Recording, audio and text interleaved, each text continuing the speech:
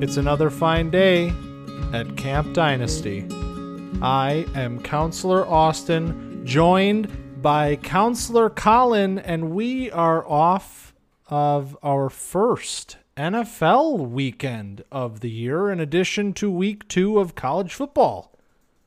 Who cares about the NFL, man?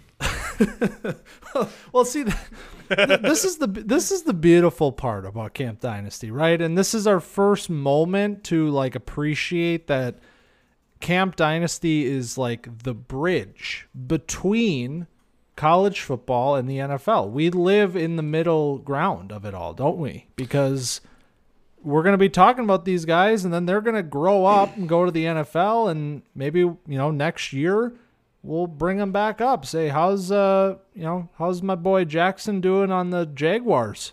It'd be nice to see Jackson on the Jaguars, given the putrid performance that most of those receivers had on Sunday. But yeah, I mean, this is what puts the dynasty in Camp Dynasty, is tracking these guys through to the NFL. Obviously, we call all the NFL players, previous campers, former campers, but I mean, we don't really have any campers yet in the NFL until after this season. Then we get to see those guys actually in the league that we have been talking about for a full year. And that's really what I'm looking forward to.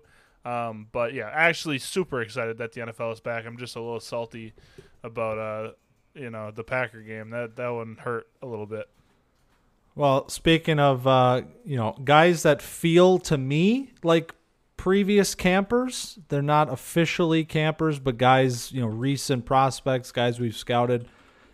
Justin Jefferson, we'd be talking about him a little bit. If he was if we've been running this show for a couple of years, and we'd be like, all grown up, Justin Jefferson became the best wide receiver in the NFL. And man, I gotta say that it was tough to watch, obviously as a Packers fan, but it is very objectively fun in a sick way, even if you're a fan, to watch a grown man just enact his will against other grown men. And that is the beauty of this process, is finding these alpha dominators like Justin Jefferson.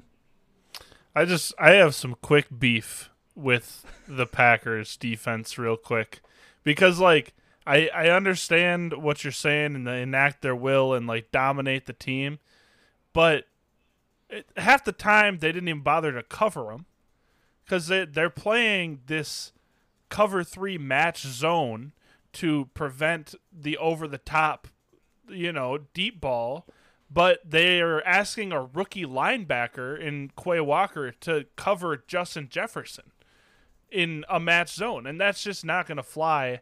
And so Justin Jefferson, I think, had 187 yards at halftime. That, I don't know if that comes from you winning matchups versus the new scheme that the Vikings are running, and that can change completely how a player is utilized, and just brings out this beautiful evolution of a player. And you saw with Cooper Kupp, he ran that same role, and he is again this year dominating. And Justin Jefferson is now in that role, motioning all over the field, lining up out wide in the slot, and eating the Packers defense alive week 1. Well, that's the beautiful thing, right? It's about talent, but it's also about coaching and scheme. I mean, at the end of the day, these campers that we talk about every single week, when they get to the NFL, we see this every year where you can say, okay, I like this guy, but he needs to be used like this. And if you try to use him in a different way, it may not go as well for him. And that is a valid thing. That's not saying that anybody is a inferior prospect. It's just play to your guy's strengths. And we've seen, guys like Justin Jefferson, who, still a first-round NFL draft pick, but a later first-round dynasty pick. He becomes the best wide receiver in the league because he's used effectively, and he also has premier talent. Yeah, I mean, so it's a little tangent from us to start, yeah, but it's okay. poignant, I would say, Yeah. based on the guys we're talking about today and trying to predict who's going to be that next guy. Of course, and it's NFL kickoff. I mean, I'd love to sit here and talk about how good Jahan Dotson is, how good Drake London is, how good all these guys are, but we'll save the all grown up for when our guys, our actual campers here, are all grown up in the NFL, and we've got a laundry list of names once again coming off of week 2 to talk about today. You know the drill. We're going through it. Camper of the week, presenting the badges, IDPs, and we're making the call home. So let's jump right into it, Colin. Let's do it. Camper of the week for what? Did you start last time? I don't remember. Okay, well, I'll start. Yeah. How about my camper of the week here? Cedric Tillman, wide receiver from the Tennessee Volunteers. So this is a guy whose name I've been kind of waiting to bring up, I guess. I've had the name on my radar a bit through the preseason scouting and getting into the season here, but this was the week where I'm going to bring him out because not only did he have an exceptional week, so let's just run through that quick. Week 2 here, 9 catches on 17 targets. So not the most efficient game, but they were looking. Hendon Hooker was looking his way very often, and he ended up with 162 yards, and he also caught the game-winning touchdown in overtime. He was also a half yard short of another touchdown. He was a deep shot running down the sideline. He got tackled at the half-yard line. So almost 2 touchdowns, and he had a crazy stat line. So Tillman is a redshirt senior. Now, this brings up the question marks of late breakout and all of this because he was not productive at all until his redshirt junior season. I mean, literally almost nothing until that point, and then he breaks out. 1,081 yards receiving and 12 touchdowns last year. So he goes from a non-factor to he's entering 2022 on the Biletnikoff watch list, and now we're seeing it already here. Game number 2, a big kind of a shootout-style game with Pittsburgh, a good team there, and he has a crazy game. Seals the game in overtime with a touchdown. So I wanted to bring him up here, but I also then went back and watched the rest of the film. And I'm telling you right now, Colin, Cedric Tillman, I didn't realize it till now, he's my type. He's my type, and I like this player a lot. Yeah, he is your type, definitely. I watched him. I mean, 6'3", 215, big guy. He has great hands. He's a hands catcher. Kind of like if you looked up hands catcher in the dictionary, you would probably see a little video clip of Cedric Tillman going and plucking a ball out of the air. He, in this game, had a 40% target share, which is just nuts. It's 17 targets, that's going to happen, but that is crazy. Give it the late breakout is interesting because, I mean, those analytics folks, they are, keep an eye on early breakout and all that, and it's important. It is. I mean, it's an indicator. It's one of the many indicators of what a good player is. But Tillman, I mean, it all comes down to circumstance and, what's going on with the actual player and the actual team. So it's all, there's so much more nuance in it than like, oh, how old was he when he was good? And so, I mean, if he puts together 2 incredible seasons back to back, I don't see why he can't go into the NFL and be a good player. I mean, a player like this that is big and can go up and get it can be valuable as long as they understand how to operate in the game. And maybe it just took him a while to figure out all the little things to make himself an elite player in college rather than just a deep threat jump ball guy. Yeah, because this is the first time the name gets brought up here, it turns into a little bit of a, what is he? I mean, Yeah. he's camper of the week because of what he did this week, but like I said, I also jumped in because after watching the plays that he had in this game, I was sitting there like, man, this guy's big, he's physical, he's catching the ball down the field, he's separating down the field. Like, who is this guy?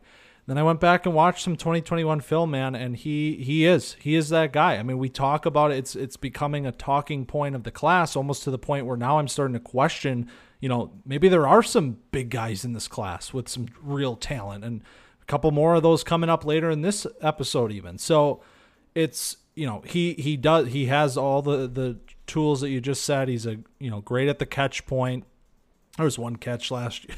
Man, that was the moment. There was one, I can't remember what game it was. It's corner of the end zone, jumps over some guy, makes a crazy, body control catch, and it was out of bounds. It didn't count, but I saw that play, and I was like, yeah, all right. I'm going to be watching this guy for the rest of the year because I really, really liked what I saw out of his 21 tape. So obviously, long season ahead. The evaluation portion of this process is gonna, take some time. But man, he really put himself on my radar this week. Like he is. I'm like already analyzing my wide receiver rankings just with the 2 weeks that we have here.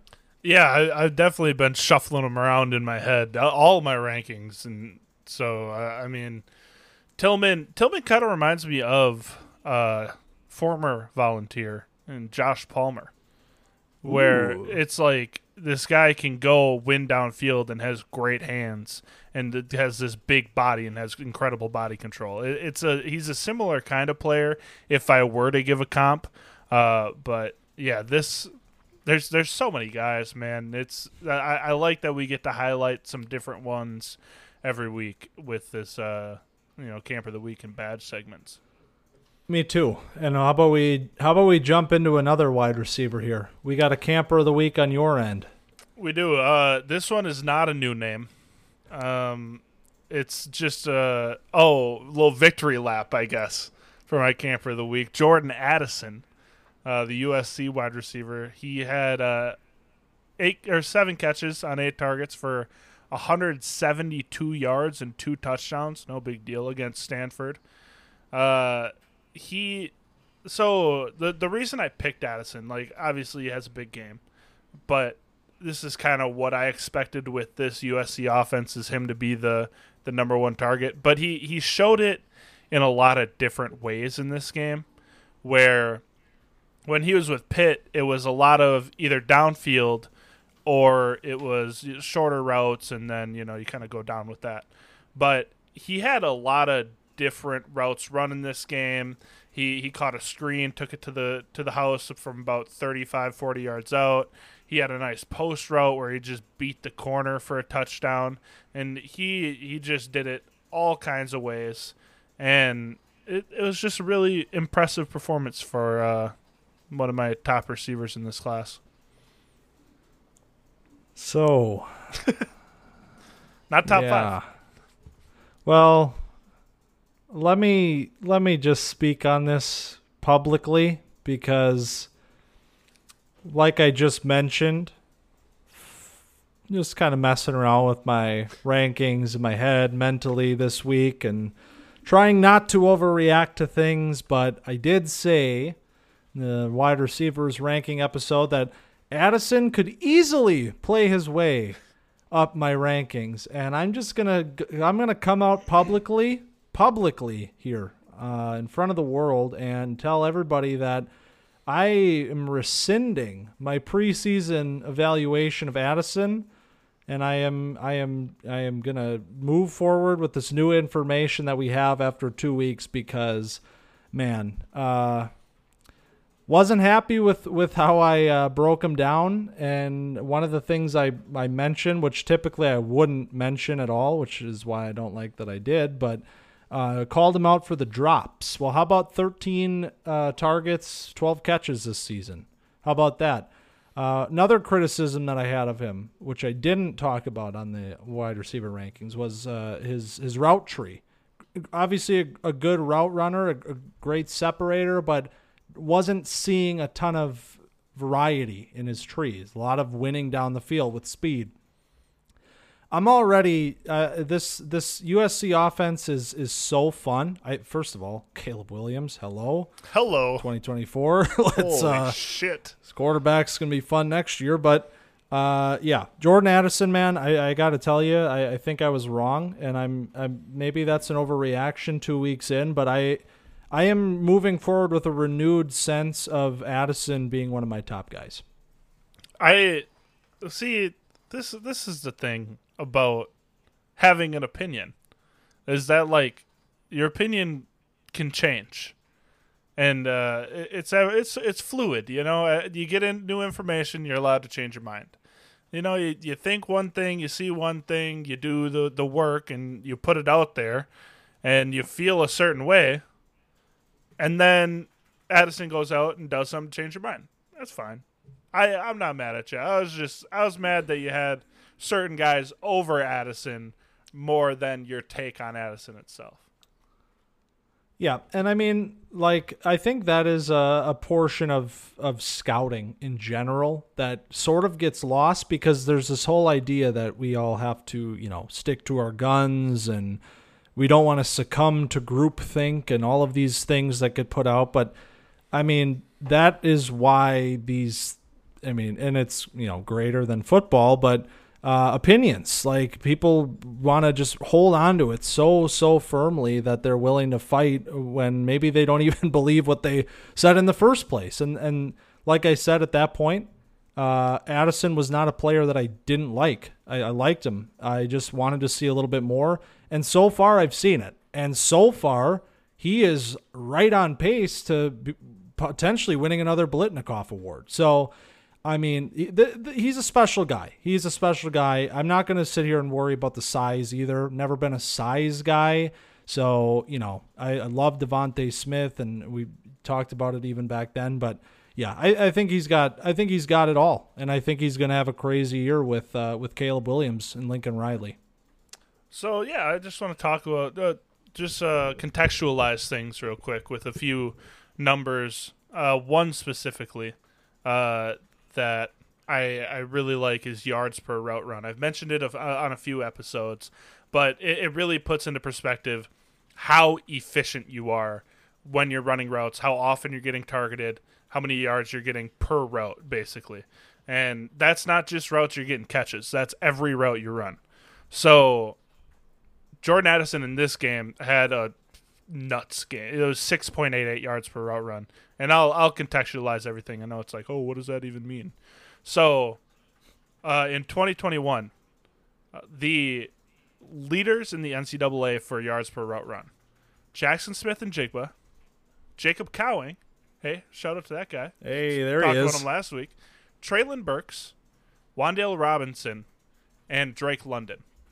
So those are three NFL players, and then Jackson Smith-Njigba, who's projected to be a top 15 pick to be safe.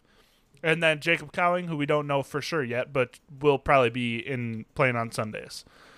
They are the top 5 last year in yards per route run. They were Drake London was the lowest at 3.52, and then they are all above that. Capping out at Jackson Smith-Njigba right around 4. Addison is at 5.14. And small sample size so far, and with this massive game, obviously that skews that.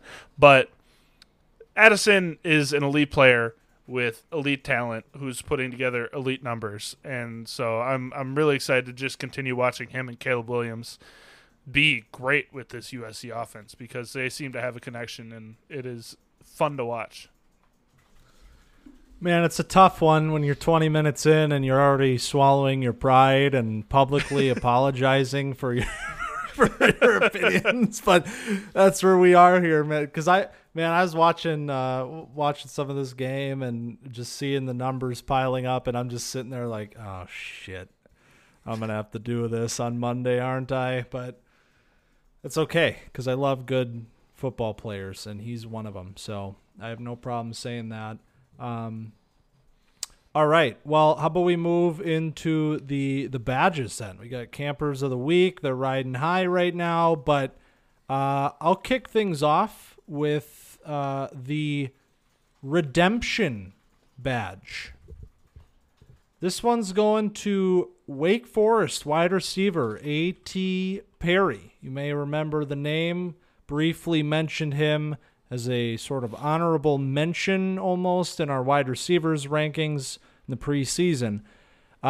Almost gave AT a call home last week because it wasn't great in week 1. And honestly, even when I was watching the game, they're playing Virginia Military Institute or something. Like, it sounds like a made-up school. But yeah, he had 47 yards, 3 catches, but he didn't look that great. And at one point, the commentator even was just like, "That's just a low effort play. This is this is a leader on this team. He had 1,300 yards last year. Where's the effort on that?" And so I'm sitting there like, man, like come on, man, like you're supposed to be playing for your draft position this year. Well, he got the memo, and he also got a Sam Hartman back because Sam Hartman returned to the Demon Deacons this week, and A.T. Perry responded with 5 catches on 10 targets for 142 yards and a touchdown, including a 68-yard bomb, which was the score. So it's a 6'5" player, and he's showing what he did last year. He's winning down the field. And, yeah, so redeemed for now, A.T. Perry. Maybe that's more to do with Sam Hartman, but loved seeing that this week. Yeah, A.T. Perry could have had 2 touchdowns in this game. He was wide open on their 4th touchdown of the game. And, yeah, Hartman threw it to a covered guy who scored the touchdown, so that's all well and good. But A.T. Perry's stat line could have looked a little, like, even better at the end of the day. But yeah, Perry had a fantastic day. This is a big body, and I like that I kind of mentioned it with Tillman before, but the nuances of being a big receiver, it's not as like cut and dry as like, oh yeah, you run downfield, I chuck it, you win a jump ball.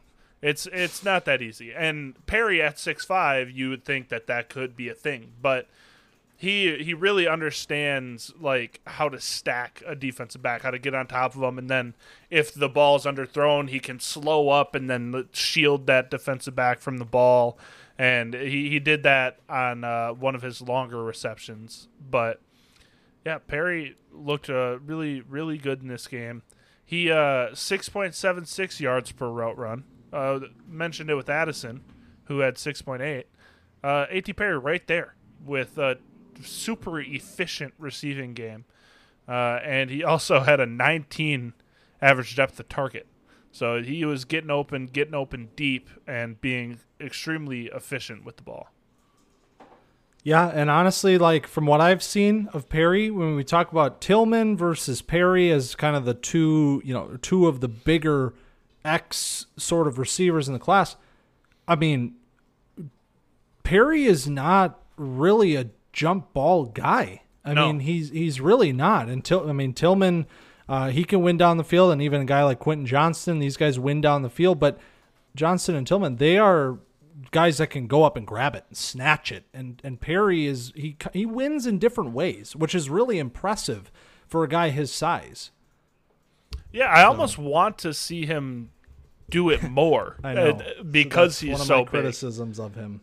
Yeah, I want to see him like go dominate, go like just run a couple fades to Perry in a game, and go see him make a DB look small. Yep, and you see it once in a while. Christian Watson last year, same type of thing. He's 6'4", but he doesn't go up and get it. He doesn't make the DB pay for being shorter than him. So, Okay. But yeah, okay. Didn't mean to bring. I didn't mean to bring it up. Separate conversations about NFL Christian Watson, but all right, give me your first badge.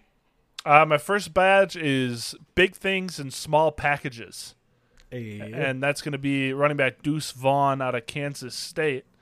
Small packages referring to Deuce Vaughn being 5'6", 176 pounds.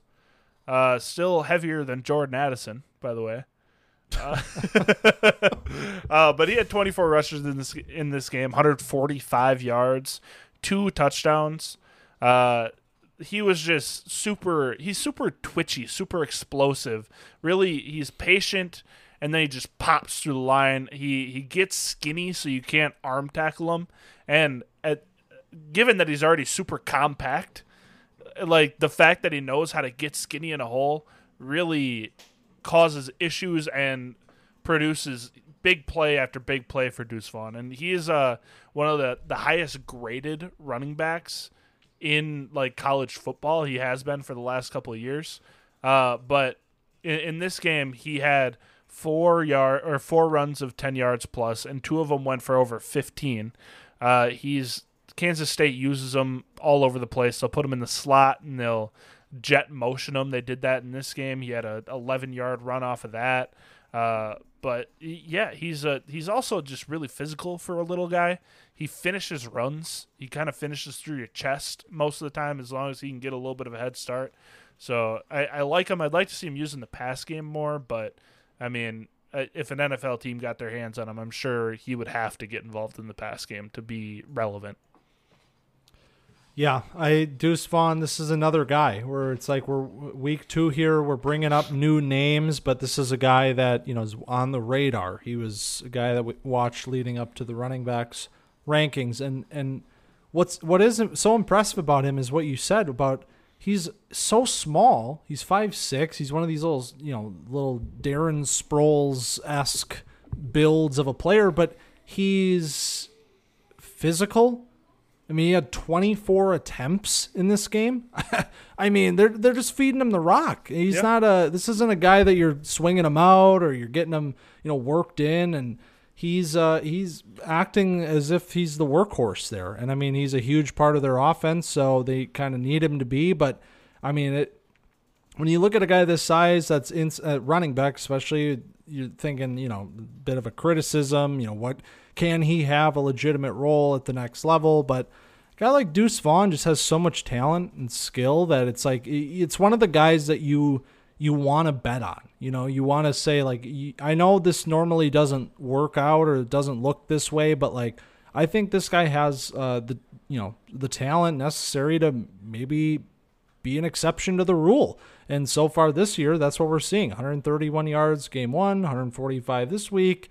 He's picking up right where he left off. And you mentioned the grades. I mean, he was the second highest graded rusher from PFF in 2021 behind the one and only Dameon Pierce.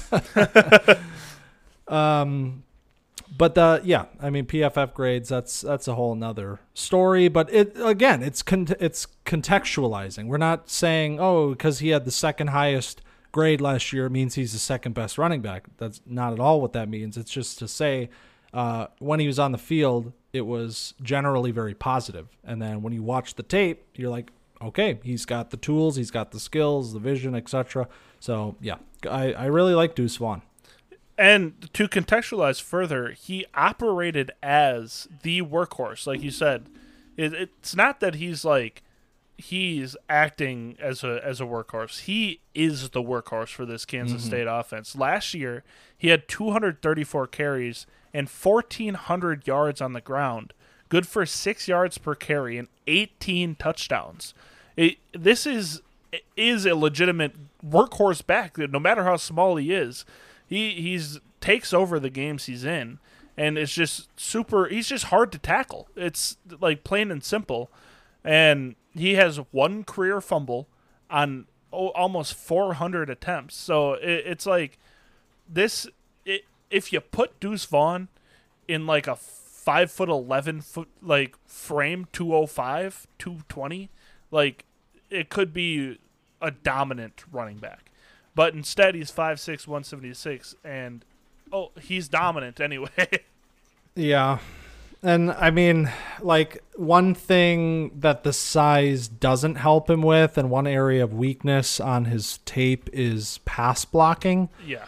Which is something that I've brought this up with several running backs, including the one and only Bijan Robinson. But, a guy, when you're that size and you're already facing physical limitations, in terms of an NFL profile, then that does start to be more impactful than a guy like Bijan. But at the same time, like you said, he has overcompensated or overperformed, I guess, about what you would say that he would be as a 5'6" running back. So, I'm not gonna sit here and tell you that he's not a player that can have a role on an NFL team because he can't pass block. I think he will have a role on an NFL team. So, what does it look like? I'm not sure, but I know that this guy is not just a college superstar. Yeah, absolutely. He would be an incredible special teams player, that's for sure, given how he just runs the ball. And, I mean, there's definitely ways you can work in a guy like Deuce Vaughn in an offense where he'll be effective. I just want a quick aside on Kansas State's defense. Played incredible in this game. They intercept 4 out of 5 straight passes in this game, which set up Deuce Vaughn to be able to run the ball basically every play down the stretch to get him to this number. So just wanted to give a quick shout out to the Mean Machine out back. Missouri, what are you doing?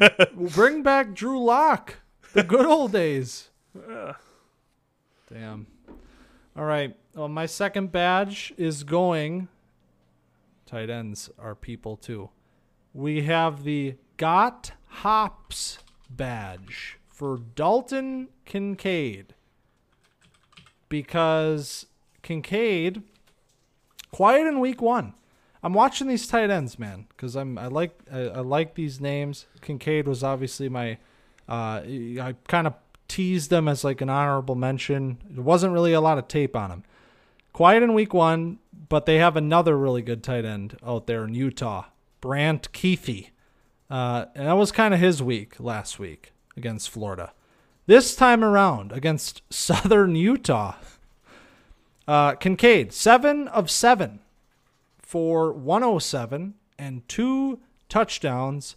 And one of the highlight plays for Kincaid in this game was a spectacular hurdle. The big man got up on the sideline, and it wasn't a cheap hurdle. Everybody's doing the hurdles these days. It's like, you see guys and they're like, I'm going to jump, and then his leg gets snapped in half or whatever happens.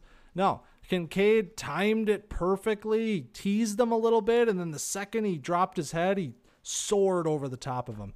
So, super athletic dude, and big dude, athletic as hell, and he had some really, really nice plays in this game, including a nice touchdown on a route up the seam, and he kind of he sensed the safety behind him, and he turned the other way to score.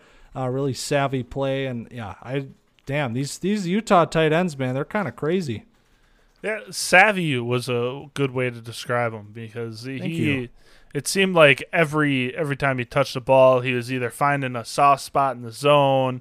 He's just kind of making things work. And yeah, there's like 3 kinds of hurdle in football. It's like you got the side hurdle where you just kind of like stiff arm the guy and get over him, kind of like a leapfrog kind of thing. There's the natural hurdle where you're like Brandon Ayuk comes to mind, where you just go over the top of him, land on your other foot, still running. And then there's the cheap hurdle, like you said, where you just kind of jump to get a couple of yards. And it's like, then you just get tackled, you get hit midair, you don't really do anything with it. This was a legit hurdle. This is a real hurdle. So Dalton Kincaid earns the Got Hops badge. He was all over the field. He was used in line half the time, in the slot basically the other half, had a couple times out wide. He had a perfect passer rating when targeted. Perfect 158.3, so a quarterback's best friend. Had something you didn't mention. He had a nice slot fade that he caught up on the sideline over a DB. Yeah. Nice contested catch where he kind of bobbled it, hauled it in. But yeah, I mean the second touchdown, classic tight end stuff out of the inline, where he just did the quick flat route. He's super versatile, as you would need out of a tight end. He showed it in this game in a multitude of ways. It was a really fun game for Kincaid. You look great doing it. I thought about cheating on this one a little bit because I had initially tied together Benjamin Yurosek and Dalton Kincaid. And Yurosek, week one, kind of like Kincaid, slower week, a little disappointing. Week two, my man Yurosek against Jordan Addison's Trojans. I mean, guy had a 51-yard run, 51-yard rush as a tight end, and he's getting in on the passing game. Damn, dude. I love these tight ends. Maybe not all of them. That might come up later. Yeah, tight end is a fickle position. It's a tough one. All right, give me your next badge. All right, I got the slot machine. This is Marvin Mims out of Oklahoma, a guy that I mentioned on the wide receiver episode. He's my number 5. He went off against Kent State. He had 7 catches on 8 targets for 163 yards and 2 touchdowns. He basically was winning deep over and over again in this game, which is not something that is like common for these slot receivers, especially for Mims. But he was just dominating. One of his catches is kind of cheap because it was just a blown coverage. But you still got to catch the ball, run it in, score the touchdown. But the thing that I picked out from this game was they were running a 1-minute drill, and Mims was lined up outside on the first play of the drive, caught a comeback route. And again, this guy plays like 98% of his snaps in the slot. But he had caught a comeback route, went out of bounds. They went no huddle, and he went and just burnt a guy on a fly from the outside spot for a touchdown to get him the score going into half. And it was just like, you know what? This is what I want. I want my slot receiver to not only be a slot receiver, but generally wins out of the slot, and show me that you can get on the outside and win with the big boys. Versatility, man. And guy like, here we go again. I'm not comparing Marvin Mims to Justin Jefferson. Oh, but baby. a guy like Jefferson, where you line him up in the slot and coming out of school. I mean, I think we've even talked about this before. Like, can he be more than a slot player? And then he shows it. He can be, and that greatly increases what he can do, even in a case like on this weekend. I mean, he's lining up all over. He's creating mismatches. So when you have these sorts of players that can, win out of the slot, but can also, move around a little bit and create those sort of headaches and mismatches, that's super, super valuable. And man, a guy like Mims, I'm still sleeping on this guy, man. You had him in your top 5, and I gotta do a little bit more homework on Mims. I haven't watched any Sooners ball this year so far. They got a fun running back too. His name's escaping me, but it's an interesting team to watch. He another guy that had a perfect passer rating when being thrown to, and yeah, he looked great, and that's kind of what I wanted to see. He had a not a bad week 1, but not a very gaudy week 1. He only had 3 catches for 81 yards. But yeah, I was kind of waiting to see a big productive day out of Mims, and we got that this week with performance against Kent State. Hell yeah. Well, how about another wide receiver? I have the 4-course meal badge for UTSA's Zachary Franklin, because Frank Harris and the Roadrunners love to feed this guy all game long. Man, we shouted him out after week 1. Frank Harris taking Houston to the brink, and even had a fun little game with Army this week, Andre Carter. But how about Zachary Franklin? Frank Harris's number 1 target. His junior year, so last year, he's a senior, 118 targets and 1,022 yards and 12 touchdowns. So where does he pick up this year? Frank Harris sort of vaulting himself and the Roadrunners onto the semi-national spotlight in week 1. Well, Zachary Franklin had 15 targets in that game against the Cougars. And this week against Army, 12 more targets. He had 10 catches in each of the first 2 games of the season. And this week, 122 yards and 2 scores. That's a real quick way to get on my radar. When I see what you're doing as a junior and you're picking back up as a senior, man. I tried to find a little bit of tape on him. Actually, I think the Houston game might already be on YouTube, and I did watch it through. He's got some nice skills, man. Like, he's another one of these guys, senior, kind of like Rashee Rice, that just like has a knack for it. Looks very fluid, comfortable out there, finds space, good after the catch. This he's on my, like, I didn't know this name at all. I'd never heard this name until this week, and now I'm like, damn, where's this guy? Yeah, I watched the Houston game, and I didn't love what I saw because it seemed like he was, I don't know, the hands were an issue against Houston. There was a few drops, he got a couple like raked away, and so that was a little concerning. But it seemed like he was a lot more comfortable in the game against Army. He, like you said, he had the 2 touchdown day. He had the one on the deep fly down the right side. He A.T. Perry, he kind of stacked up that DB really nice. He really can. He has a good feel for the game. Very good football IQ kind of guy. Where he's finding the right spots. He's turning where he needs to with DBs and coverage, which is something that you don't always see out of a guy, and then that leads to the good run after catch that you were talking about. So I saw a lot of good things. They'll throw him a screen out there every once in a while and just kind of let him pick it apart. And he had a really big play in overtime to set up their touchdown, ran that dig route, and then got hit right as he caught the ball, but carried that defender 7 more yards to put them in prime field position to get the touchdown to win the game. So Zachary Franklin eating the 4-course meal, number 4 for the Roadrunners.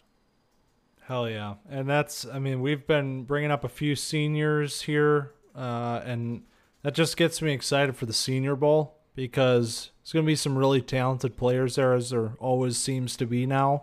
But guys like Cedric Tillman, Zachary Franklin, these are guys that, maybe they're not first round, second round, even talents, but some money to be made in the early springtime there, or late winter. So I'm excited to see how these guys develop. You and me both. How about give me your last badge for week 2? I got the woodworking badge. Because this guy came out the woodwork. I was watching Alabama, Texas. Good game, wild game, a lot of flags, bad refs. But obviously watching that Alabama offense, looking for the guys, had a little bit of financial investment on a few guys on the offense, and Jace McClellan was really good last week, and he was good again this week. He's they use him in bits. They don't give him a lot of touches. He basically comes in to spell Jahmyr Gibbs. But when he does, he just looks like the better runner out of the two. Gibbs, clearly the better receiver. Don't get me wrong. But Jace McClellan has some skill at the running back position, and he's just super patient. He goes downhill, something that Gibbs has trouble doing. We'll give him time to adjust. It's only week 2. But it just feels like this is a guy that you would want to go to in a short yardage situation to trust more than Gibbs in a handoff situation. And I don't want to turn this into a whole McClellan versus Gibbs thing, but McClellan looked great, and he had the 81-yard touchdown in this game where he kind of ran that inside zone, found the hole, and just shot out of a cannon, went 81 yards to the house. And that was the big run, but he doesn't get a lot of touches, so it's hard to like properly evaluate him, but on the few that he does, he looks great. So McClellan is a third year. Yeah. I don't know what Alabama has. Like, is this a guy you think comes back? So that's probably. I was thinking about this where it was like, should I even throw him in here because I don't know for sure. But he's been with Alabama for 3 years, and he could just be one of these like backup Alabama running backs that turns out to be good at football. Right, like they always do. Like, Yeah. oh wait, Brian Robinson, he's just the backup to the backup, and then he's a great NFL prospect. Yeah, exactly. It's crazy how they just keep churning guys out. And I mean, Gibbs is definitely the more talented player, easily. But just keep an eye on Jace McClellan because he is a talented rusher.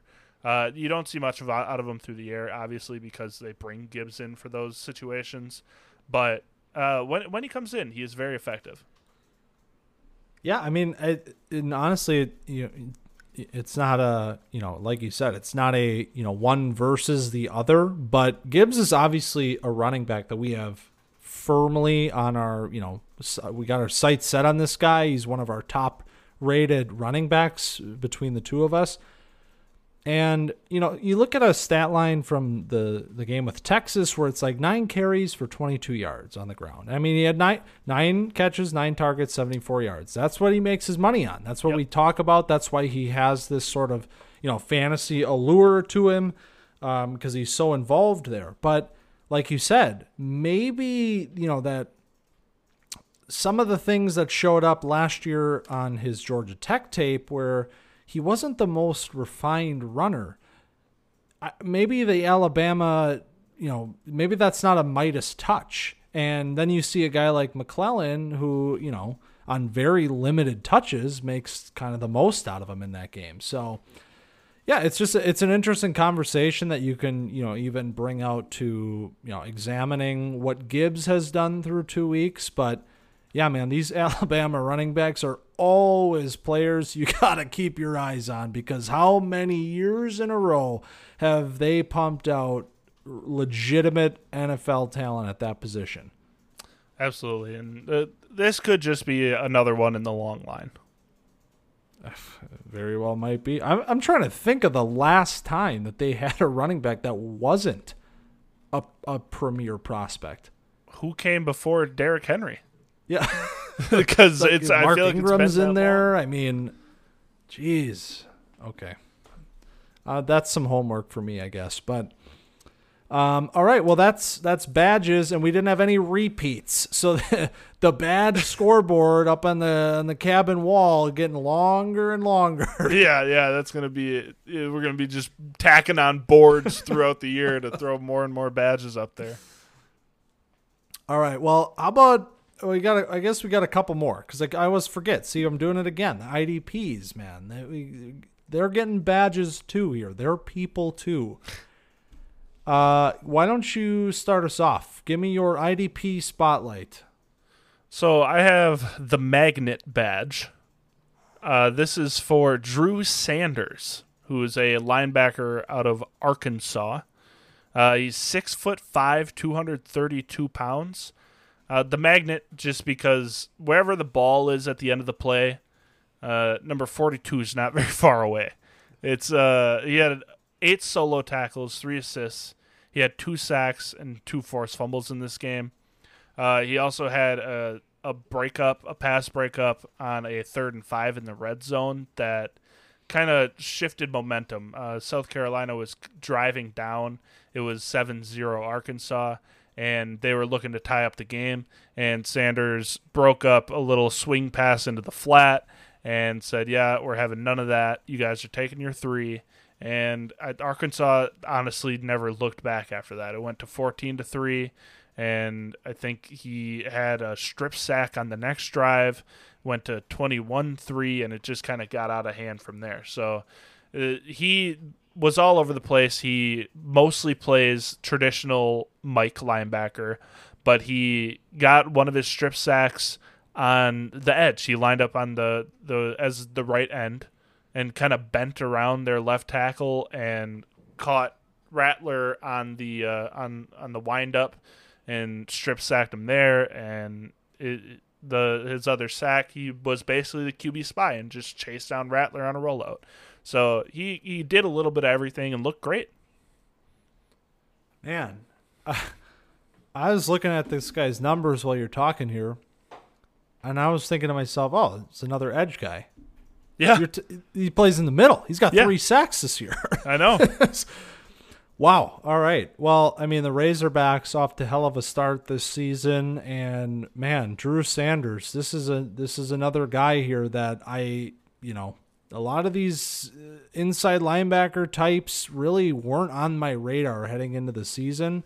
You have a guy with this much playmaking ability and a nose for the quarterback from the inside. Damn, that's going to be a player on my watch list moving forward. Yeah, and he's an Alabama transfer. He is. Yeah, he was on Alabama, came over. This is his first year with Arkansas, and they're using him everywhere.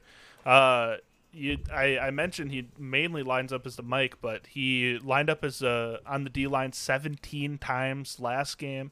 Lined up another 6 this time. He doesn't have a ton of pass rush moves, to be honest, but I mean, as a blitzing linebacker, you don't really expect that.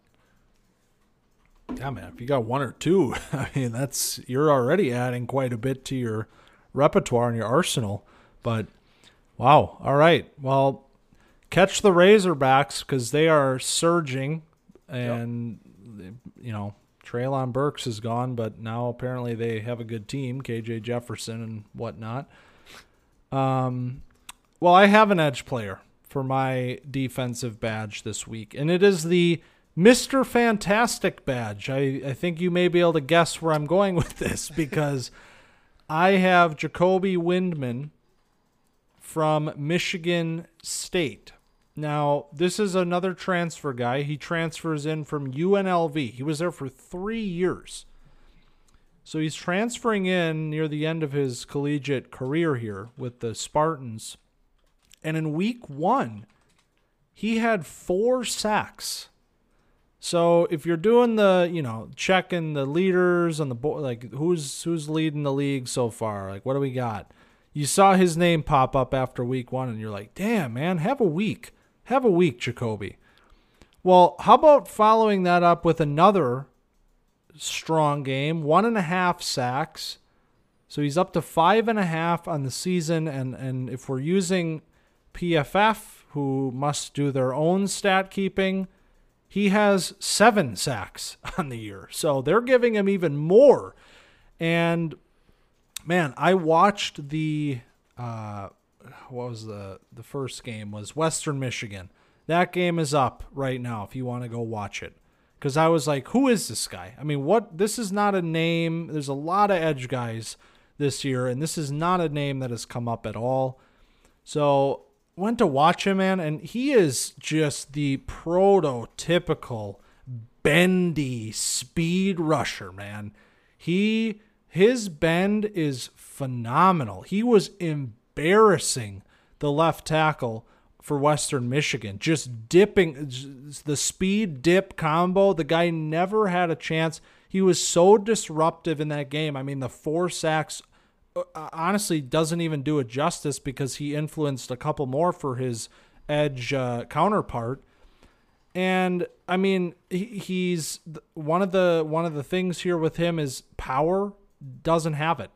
Gets absolutely buried by guys if he tries to use a power move, but he has the speed and the bend where you're kind of like, you might not be the top edge guy. You might not even be in the top 8, top 10, but there is a situational role for you, man, at the next level because you got some speed and you got some bend and you got a lot of production so far through 2 games. So I'm going to highlight Jacoby while he's running hot.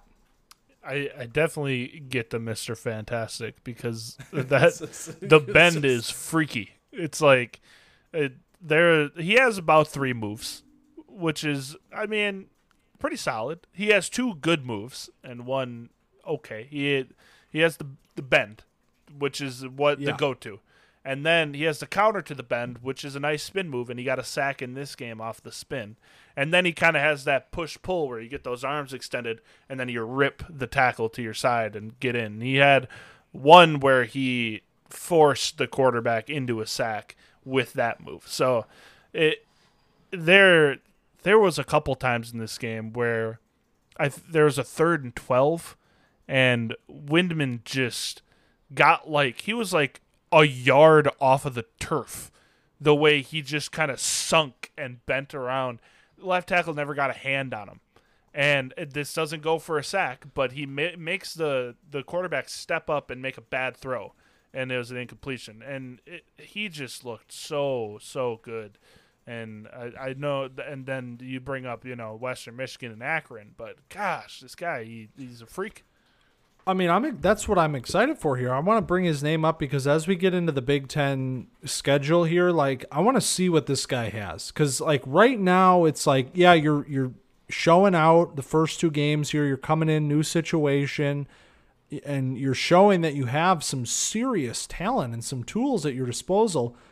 I want to see if he can carry this through facing off with some real, left tackles and guys that, maybe even have some NFL snaps in their future. But man, I like you said, I mean, the bend, when a guy can bend at full speed and stay balanced, I mean, that is a serious tool to have. And he has it.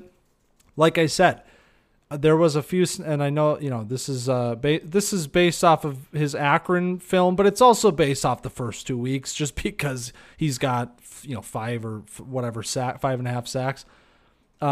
Western Michigan, though, the right tackle, I don't know if this guy's like a prospect or something, but he was burying Windman. So don't try the power move too often, Jacoby, because he was on his butt way too much. But speed rusher, all systems go. All right. Well, that's the fun part, right? Yeah. All these guys, we're having a lot of fun here, but 2 guys, they're not going to be having so much fun because it is time for the call home. And I'll start because I was going to, hey man, I was going to make another call to the Johnston family. I subbed that out at the last minute. I thought, you know what, Quentin, I'm going to give you another week, but it wasn't good. Take a look at what happened with TCU. Wasn't good for Mr. Johnston. But I am calling home this week about one of my top prospects in the entire class in the preseason. That is tight end Eric Gilbert. Because I really talked this guy up, man. I really talked this guy up. Supreme athlete. Really, really strong tape from the 1 year that we got of him. And I documented all the, off the field struggles and the road to get back to the field this year with the Bulldogs. The number 1 ranked, we made it, number 1 ranked Georgia Bulldogs. But Eric Gilbert has not factored in for, the success that they've had through 2 games. So far, he has 1 target, no catches, and he has only played 13 snaps. Now, I'm not saying that, I'm immediately going to sit here and be like, well, it's over. It's fun while it lasted. Michael Mayer, Dalton Kincaid, we're here now. But what I am saying is that, there's a lot of hype. There's a lot of athleticism to sit here and drool over. But at the end of the day, man, we got to see something. We got to see this guy get on the field and show what he can do. And there's a quote this week from, coming out of this game with Samford, quote from Kirby Smart that says, we just need to see more consistency out of this guy. I mean, in practice, on the field, he's just got to be more consistent so that we can rely on him to be the player that we know he is and what he can be. And that's what we're looking for here, Eric. We just need get yourself on the field, man. Make yourself some money because you got the tools, you got everything we want. Now let's see it on the field. Man, you just got to get snaps because the talent is there. There's something going on where he's not doing it in practice, the off-field stuff. I mean, you reiterated it. We've talked about it before. It's there, but the off-field is a concern, and so hopefully we can see this guy get on the field. But yeah, 2 weeks with 1 target, no catches, and basically nothing to show for the Georgia tenure so far for the supremely talented Gilbert. But I mean, if you can't get on the field, it doesn't matter. Man, I didn't want to do this because the guy was away from football for an entire year. There has to be an acclimation period, but at the same time, get on the field. 13 snaps. He was targeted once against Oregon and wasn't targeted at all this week against Samford. So, I mean, I'm begging you, man. I love you, Eric. If you can please work with me here, get yourself on the field, become a top 10 pick in the draft because you can do it, man. Let's see it. All right. Now that I'm pouring all the emotion I have in my heart out for Mr. Gilbert, Colin, why don't you make a call home? I'm not mad. I'm just disappointed. Last week, my camper of the week was Anthony Richardson. This week, I'm calling home. Yeah. We had something special, Anthony. No, he had a great game last week, both through the air and on the ground. He looked like the NFL prospect that we wanted him to be. And that was against Utah, who's a solid team. Now we're playing Kentucky, and he goes 14 for 35 for 143 yards through the air. 2 interceptions, 2 bad interceptions too, and 1 carry for 5 yards and a fumble. This was a very bad game from a dynamic quarterback that looked incredible last week, and I was ready to crown him had he played well in this game, going head-to-head with another top 5 quarterback in this class, in Will Levis. But unfortunately, he laid a stinker, and we're making the call home 1 week after being the highest of highs with Anthony, camper of the week. We're at the lowest of the lows. We're in the basement making the call home. That is a tough look, man. The first repeat in the first 2 weeks here is a camper of the week to a call home. That is a tough one, but man, we brought this game up. Kentucky and Florida. I mean, it was and it was billed that way. I mean, there were a ton of NFL scouts at this game. I mean, all eyes were on these quarterbacks, and that is a very tough situation to have a game this poorly. I mean, it's a showcase game. That's what it is. And Anthony Richardson just didn't show up for it. I mean, it's tough. Again, it's week 2. Not saying that he's out of my rankings and it's over and blah blah blah. But I mean, it's a short season. It comes quicker. All of a sudden, it's draft season, man, and we gotta pile up some strong tape here for Richardson. We mentioned a raw player, and we gotta get some tape out there. So, and then a guy like on the other side, Levis didn't play exceptionally well, but played well. And Yeah. it's that's where we're gonna go from here. Levis is looking fine, and Richardson takes a step back. Yeah, and there's people that have been hyping Anthony Richardson up to like a high level. And I don't know if it's appropriate yet to be talking about Richardson as like a top NFL pick, because he just hasn't shown the arm talent in general, the ball placement, I should say. It's we're not to the point where you can confidently say Anthony Richardson is a top quarterback in this class, and this game kind of shows that. But hopefully, it just bounces back and has a great rest of the season. This is just kind of a black mark on that resume. Absolutely. All right, that's week 2. Damn, that's week 2.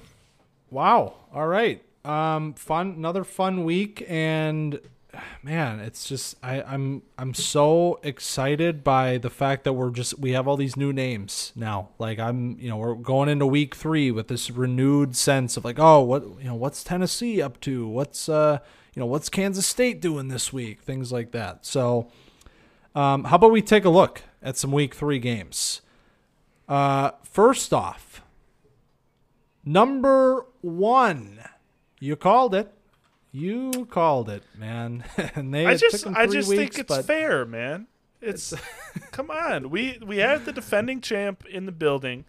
Start them out at number 1. I'm not saying that they have to be the best team in the league, but let them prove that they're not. And obviously, they haven't proven that they're not the best team in the league, and so they gave them the number 1 spot, rightfully so. Well, we're beefing up Bama here, and the Longhorns down Quinn Ewers, take them to the brink. So yeah, it's the Bulldogs number 1 spot now, and they are playing South Carolina this weekend, 11 a.m. Central Time on ESPN. So this is, maybe it's not Eric Gilbert, but it's a litany of other prospects, offense and defense, against the South Carolina team that, Spencer Rattler and Jaheim Bell, still 2 guys to watch here, and so that should be a fun morning one. That's our morning pick. So when you're waking up, game day ends, and we get into this game. Talk about adjusting rankings. I was hopeful. I was, optimistic, you could say, about Spencer Rattler getting his stuff together on this South Carolina team. Here we go. Holy Christ, was I wrong about that? After watching the game against Arkansas, it became clear he don't got it. And I'm excited to see this Georgia game again, or this Georgia team go against him, because I'm sure the defense is going to break his brain. And there might be 15 sacks in this game, because Rattler loves to run around when he doesn't get his first read, and then going to be eating them alive back there. So talking about adjusting rankings on the fly, one guy's not in my top 5 anymore, confidently. Oh man, Rattler. I watched a little bit of South Carolina. I think it was last week, and it was the perfect example of why you had him in the top 5 and then why he's now out. Cuz there was one throw that I watch him make that I was like, "Are you kidding me with that throw?" That was insane. And then he's just garbage outside of that. So yeah. And you want to know what makes me more mad? Is Jaheim Bell has 4 catches for 18 yards. I'm going to blame Rattler for that. He didn't have a target this week. He did not have a target this week. He had, I think, 5 carries. Man. Anyway. All right. Well, redemption, 11 a.m. on ESPN for the Gamecocks, Jaheim Bell. 2:30 on CBS. Team we haven't talked about at all, 22, Penn State. They have a wide receiver, slot guy, Parker Washington. Have not mentioned him. Wasn't one of my favorite wide receivers in the class, but definitely a name to know going up against Auburn and Tank Bigsby. So fun little matchup there. Big Ten versus SEC. Always fun. I'm excited to check out Tank. He didn't have as good of a game last week. Yeah. But, only 13 attempts. And they were playing San Jose State. So, you don't really need to pound the rock with in a game like that. Watch out for that team. Not like they won big. They only won by 8 points, but not a ton of usage out of Tank. They're not putting the gas pedal on hard enough against the, what is that, Mountain West or, I don't know. San Jose State, I don't know. Yeah, what is that? Whatever. It doesn't matter. Sorry to those guys. But how about this one? Kind of a random one, but a fun one. 6:30, an FS1 making an appearance here. SMU and Maryland. So this is our guy, Rashee Rice, going up against the star-studded Terrapins offense that we've talked about a few times. Yeah, this Rakeem Jarrett's on this team. You got Tua's younger brother. I can't think of his Talia Tagovailoa. Sorry, I couldn't remember his name. And Rashee Rice. This is going to be a interesting game where we could have a couple NFL prospects. Hey, Rashee Rice also, just to shout him out, had another really strong week this week. So keep your eyes on that man. Had 9 catches for 132 yards and 2 touchdowns. Yep. All right. Well, apparently this is our favorite team on Camp Dynasty. How about the Roadrunners? Once again, UTSA, Frank Harris, Sakari Franklin going up against number 21. It's Bijan's Longhorns, and it's on the Longhorn Network at 7 p.m., so screw them, but just shouting it out anyway because it's happening. You can find a way to watch it if you try hard enough. When there's a will, there's a way. Bijan looked great again last week. It was his least, productive game. It was, out of 2 games, so it's not really saying much. But it was not a very productive game. It was not a very, whatever the word I'm looking for is, game where you're good in small sample sizes. Synonyms. Inconsistent. Something like that. Whatever.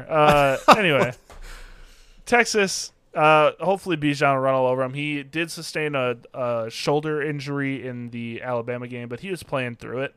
And he actually had a really nice catch and a couple of runs afterward that looked good. So it doesn't seem to be limiting him too much. So hopefully Texas will run all over him because they are lacking Quinn Ewers, and their backup quarterback had a leg injury that he played through as well. So, yeah, Texas. Maybe upset alert for the Roadrunners. It could be. Catching Texas at a bad time. All right, well, you made a comment about one of the teams in our next game, and I'd like to get more thoughts on that here. 13 ranked Miami going up against a team coming off of a loss this week. The number 24 ranked Texas A&M Aggies. That is 8 p.m. on ESPN. Yeah, I just don't really like watching the Aggies, to be honest. That's about it. You mentioned it, and I was like, God, I don't want to watch this game. It's just not a fun team to watch, honestly. So you're A-Chain is what you're saying here. We're not enjoying A-Chain so far. So A-Chain had an okay game last game, and the previous game before that didn't look great. So, I don't know. He's averaging 3.9 yards per carry as the workhorse. Just hasn't been that impressive. Texas A&M, they lost to Appalachian State. It's been an ugly brand of football so far, and I can't be that excited to watch this game. Yeah, I don't know what to do about A-Chain. He's at risk of making a phone call here one of these weeks because he's not living up to it. Well, some of these other running backs have sort of started really, really strong to this season. But on the other side of things, the Hurricanes, Tyler Van Dyke, quarterbacks here. We got some movement potentially in each of our quarterback rankings. So excited to watch Van Dyke on the other side of things. But how about this one? Late night, Saturday, 9:30 on Fox. It is the Fresno State Bulldogs featuring Jake Haener up against the must-see 7th-ranked USC Trojans. I'm calling a must-see. This team's fun. Oh, man. I hate West Coast games in general. Like, I'm winding down at 9 o'clock. I'm asleep by like 9:30, 10. I got to get up at 6 in the morning for work. So this 9:30 game, luckily it's on a Saturday, but, the sleep schedule is still there. The rhythms of life happen. So 9:30 start time is not great for my sleep schedule, but I'm going to be staying up to watch my guy, Jordan Addison. And Caleb Williams is so electric. Mario Williams, number 4, also really talented. Yeah, they should walk all over Fresno State, I would imagine. So Mario Williams, man, like I was watching that Addison film, and all of a sudden I was like, wait a minute, who's this guy? Who's number 4? I also was thinking that. This guy is crazy. He's a 4-star. Mario Williams, he's really good. Jordan Addison, they got talent all over the place. Damn. Okay. Well, I'll be there on 9:30. Be there, be square. I may have some liquid encouragement and just really lock in for that one because I haven't locked in on a USC game yet. And I'm going to do that this weekend. But that is week 3. So I'm not going to say it's the best slate. I mean, we've been a little spoiled, I would say. Yeah, to kickstart, but this tends to happen as you get into the schedule a little bit here. But there's still some fun ones to watch, and obviously there's players all across the game. I'm going to be watching Tennessee. I'll tell you that. Cedric Tillman, whew. He's good. Yeah, he's fun to watch. He's when you're on the you're in the dating scene. And you're like sitting on a dating app, and you're like, "That's my type. Swipe right." That's what I did for Cedric Tillman. I was like, "You're my guy, man. I'll follow you into the darkness. If you're gonna be Josh Palmer, or if you're gonna be something better than that, I'll go wherever you go, Cedric. Let me tell you that." Hopefully, we get to see a healthy dose of Josh Palmer next week.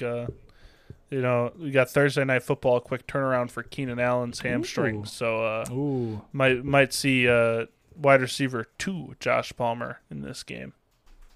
All right. That leaves one last order of business. It is Campfire Stories.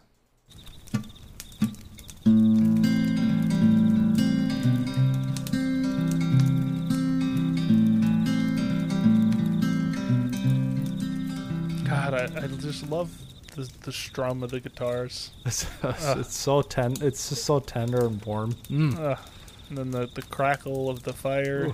Oh, the fire's a little warm tonight. Whoa! Hey, overdid it a little bit. All right. Yeah. So let's talk about Kayshawn. Let's talk about this pronunciation problem. Oh God. This is not the Campfire Story, but Kayshawn. So we were saying Kayshawn Butte, and you're telling me I'm wrong. That is what I'm telling you. It was confirmed after we made a whole scene about it last episode. So the correct pronunciation you're going to tell me is Booty. It is 100% Kayshawn Booty. Right. Okay. So I want to apologize on the record for getting Kayshawn's name wrong. I really try hard to get everybody's name right because that's it's gives you a little bit of a gravitas when you pronounce people's names right. It lets people trust you as if you're sitting here and you're mispronouncing people's names, and then DeMarvion Overshawn, I was saying. Also, we're mispronouncing that one. Overshown.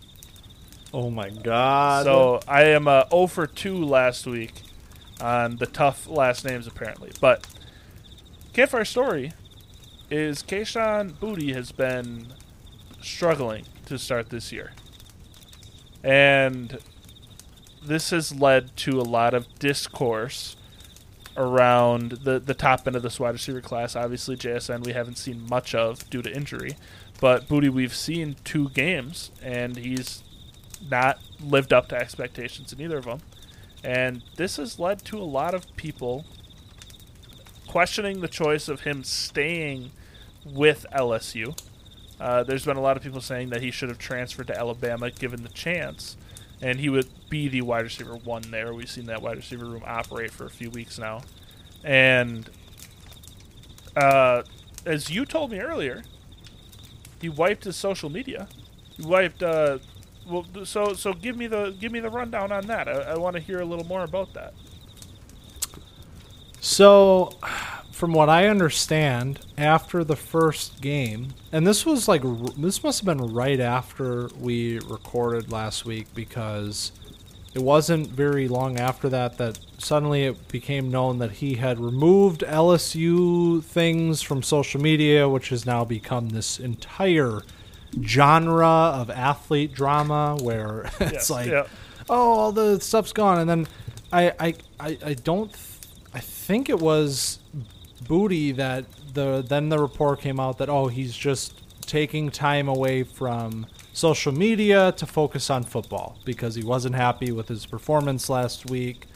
But, is that the real answer, or is that the, we don't want to create a situation here answer? So definitely some trouble in paradise in the Brian Kelly era of LSU so far.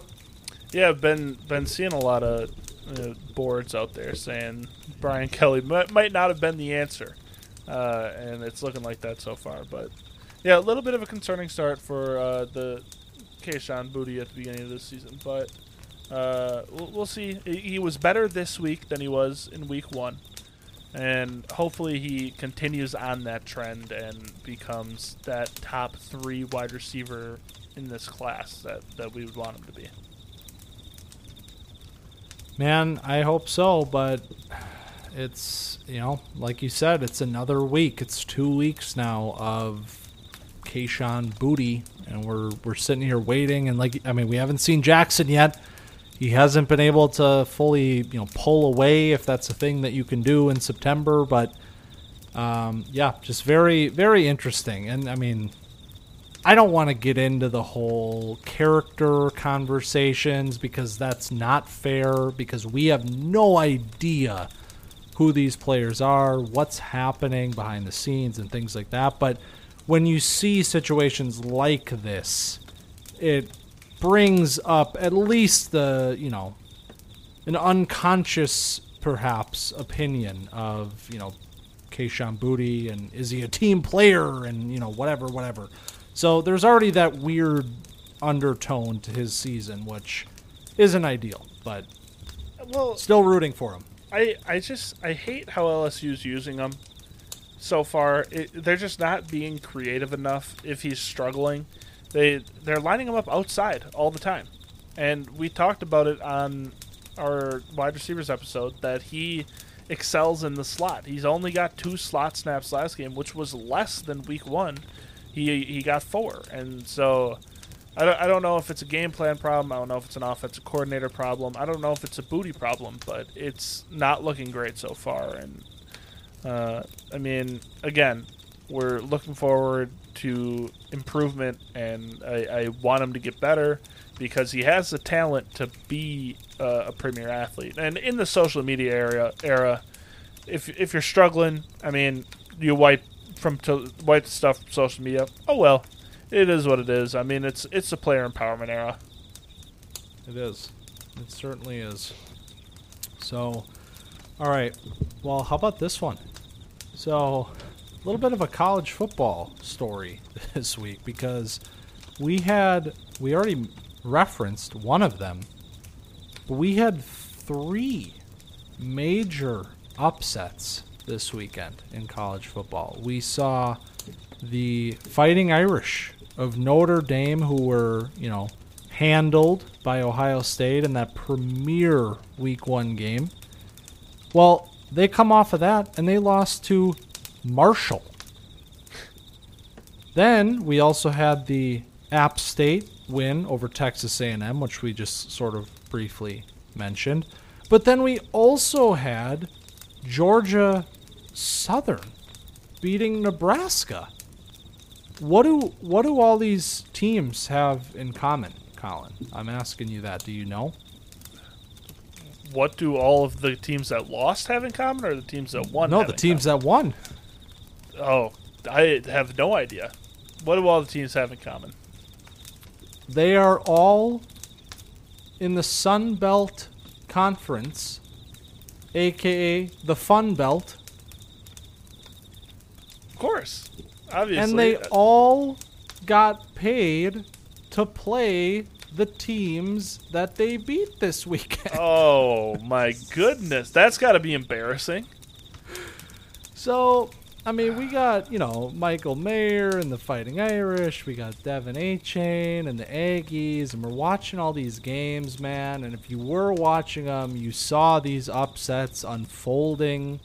And wow, I mean, in this age of discussions about the college football playoff and all of these things, then we see the Sun Belt take over the NCAA in Week 2, beat all these programs, and make a collective like $4.5 million to do it. So, just a reminder for all future weeks of college football when you're watching these big programs and the prospects we're laying out every week that.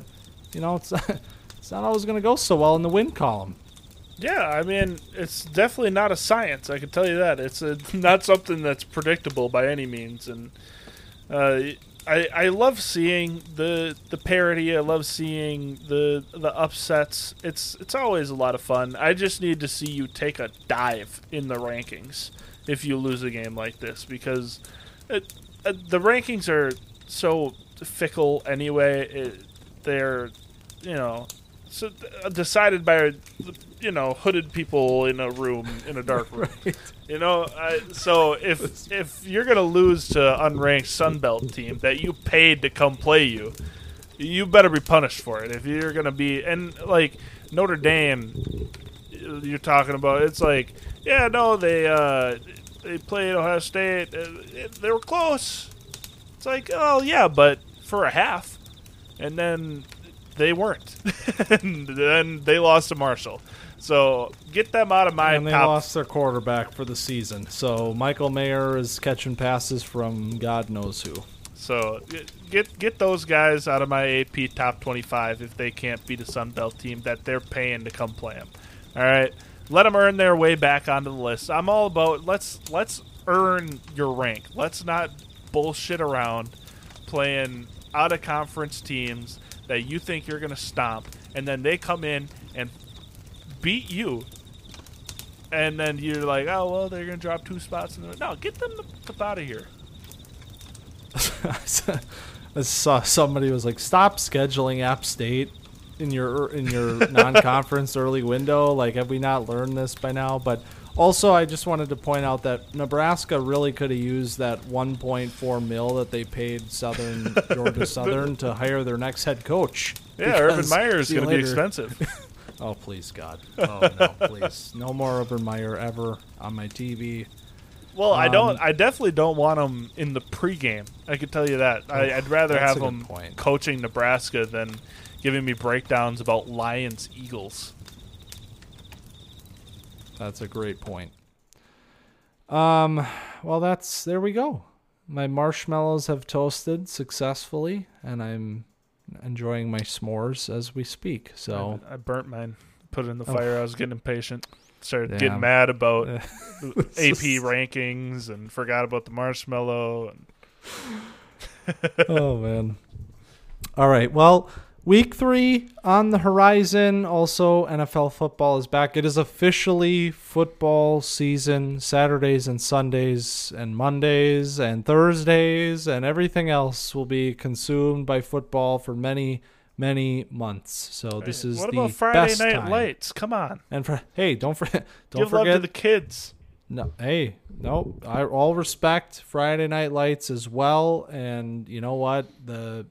The campers that we're going to be talking about in 3 years are playing on Fridays right now. So Absolutely. there it is. But all right. Well, thanks for stopping by Camp Dynasty this week.